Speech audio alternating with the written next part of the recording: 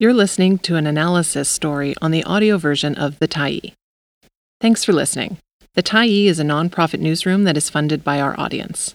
So if you appreciate this article and you'd like to help us do more, head on over to support.thetyee.ca and become a Tyee builder. You choose the amount to give, and you can cancel anytime. So many parties. Your Guide to Vancouver's Crowded Election. By Christopher Chung, September 12, 2022. Vancouverites, make sure you do your homework before going to the polls. An all-time record of 10 parties are running candidates in the upcoming municipal election on October 15.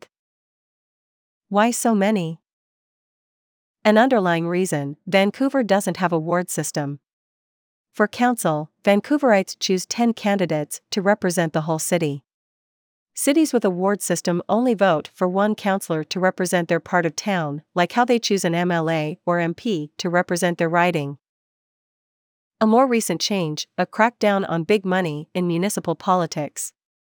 In 2017, the NDP introduced new campaign financing rules. Corporate and union donations were banned and individual donations were capped at $1,200, diminishing the fundraising of large municipal parties. It's evened out the playing field for small parties vying for seats. Also, there's still a power vacuum waiting to be filled. The Vision Vancouver Party under Mayor Gregor Robertson, known for its environmental policies, social progressivism and friendliness with real estate developers, dominated council for 3 terms and controlled the school and park boards for some of that time. Come 2018, voters booted Vision out of government, with the exception of a lone school trustee. We see you, Alan. In Vision's place, Vancouverites elected a council with mixed leanings. It was thought that Kennedy Stewart, a former NDP MP who won the mayoral seat as an independent, would be enough of a progressive unity candidate to get motions passed. While some big items were approved, the government was generally inefficient, with one councillor describing it as running on fumes. But there's trouble too on the right side of the spectrum. The NPA, the main rival of Vancouver progressives for decades, was splitting. A number of fresh parties have emerged, each picking up players who've ditched the NPA. So there you have it. A race with a whole lot of parties, old ones, new ones, rebranded ones. It's a lot to digest before heading to the polls, so here's our notes on all 10 parties to help you make sense of the battle lines. Forward together. In 2018, Stewart was able to win the mayoral seat as an independent, though he did have the backing of the Vancouver and District Labour Council, no surprise, with his NDP roots, and was considered the leading progressive candidate due to his experience in federal politics. Once again, Stewart has stayed away from running with other left-of-centre parties. Instead, he's the frontliner of a new one, called Forward Together. The party's logo looks a bit like the icon for Google Drive. The name is a popular political slogan that's been used by the likes of Richard Nixon and the federal Liberals and Greens.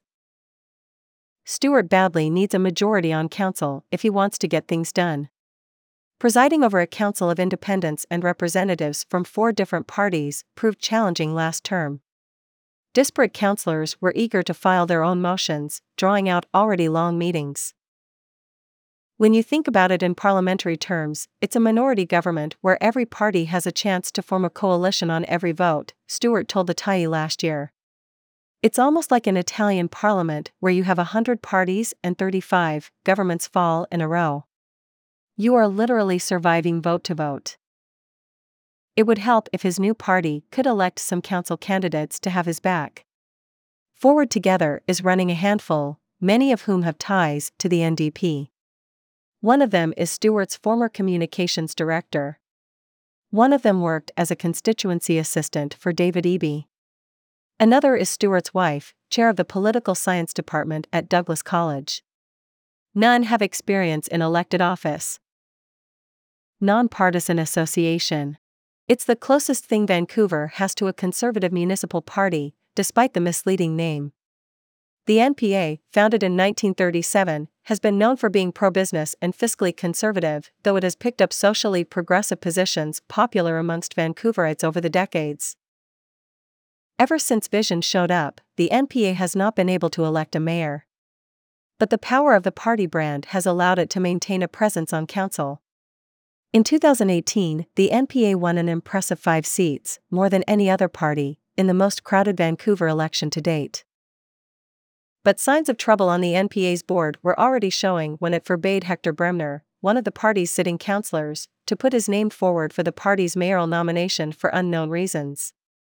Bremner left to lead a new faction, a self-described YMBY party, more on that later. Then came 2019, which marked a dramatic turning point for the NPA when it elected new board directors. One of them was Christopher Wilson, a former bureau chief for the far-right online publication The Rebel, who had made headlines when calling former climate change minister Catherine McKenna Climate Barbie, used by many as a sexist insult.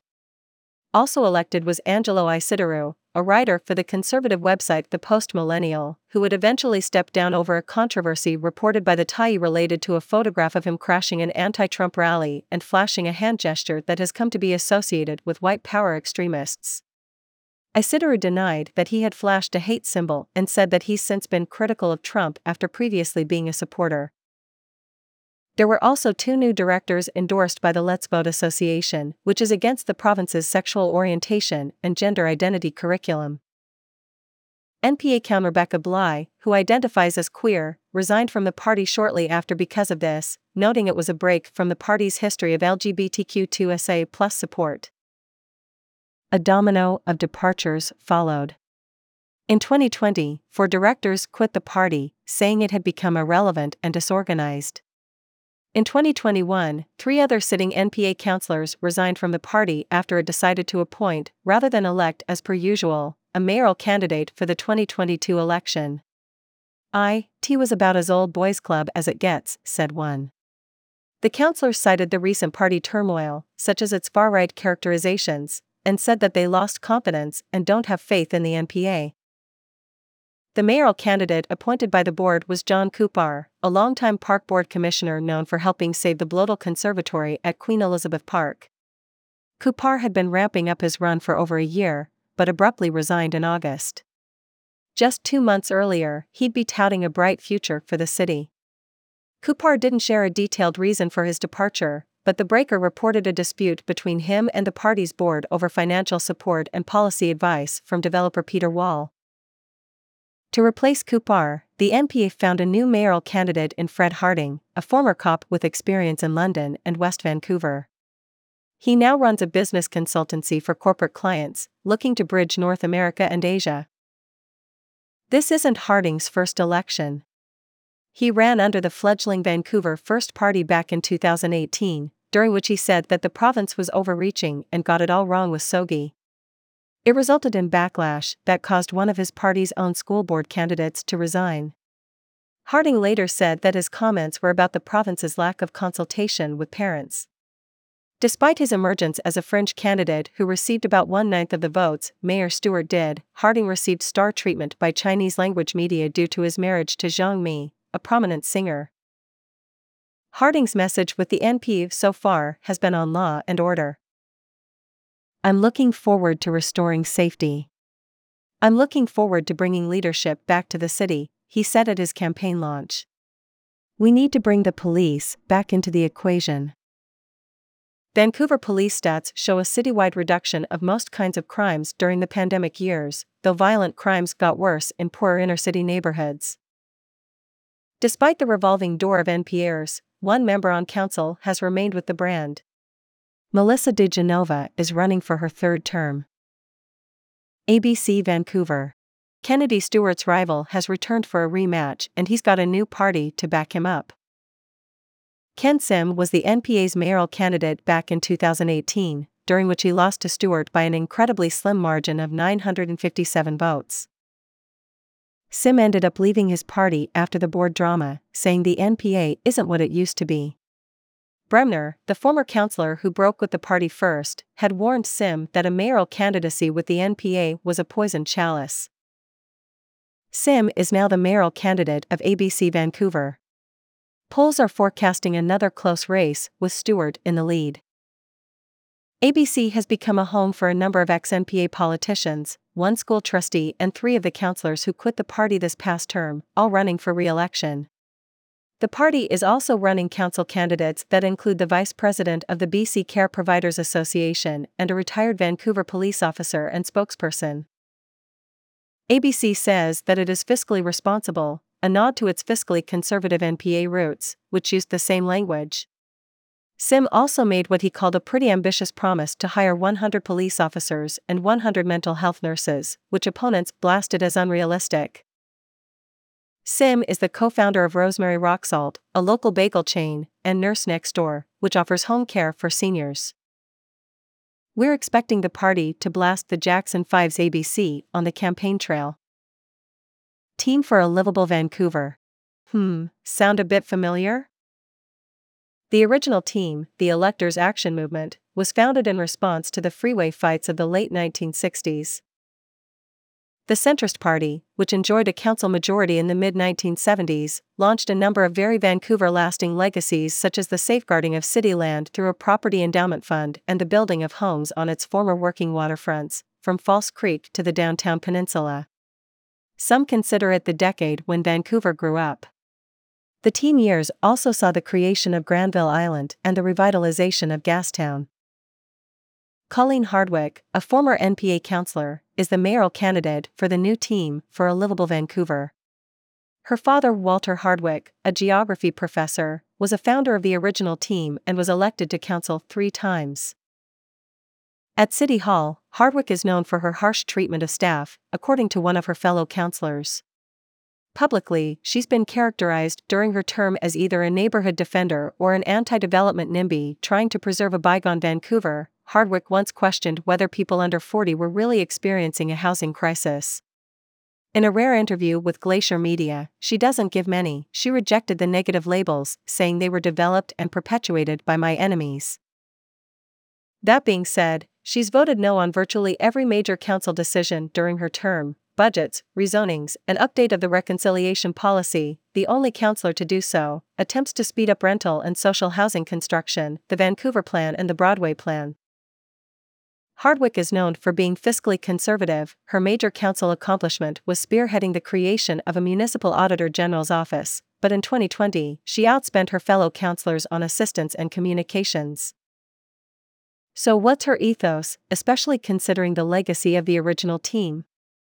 Hardwick has said that she's against rezonings because they inflate land values, especially since Vancouver can build on huge swaths of its own land that don't require them.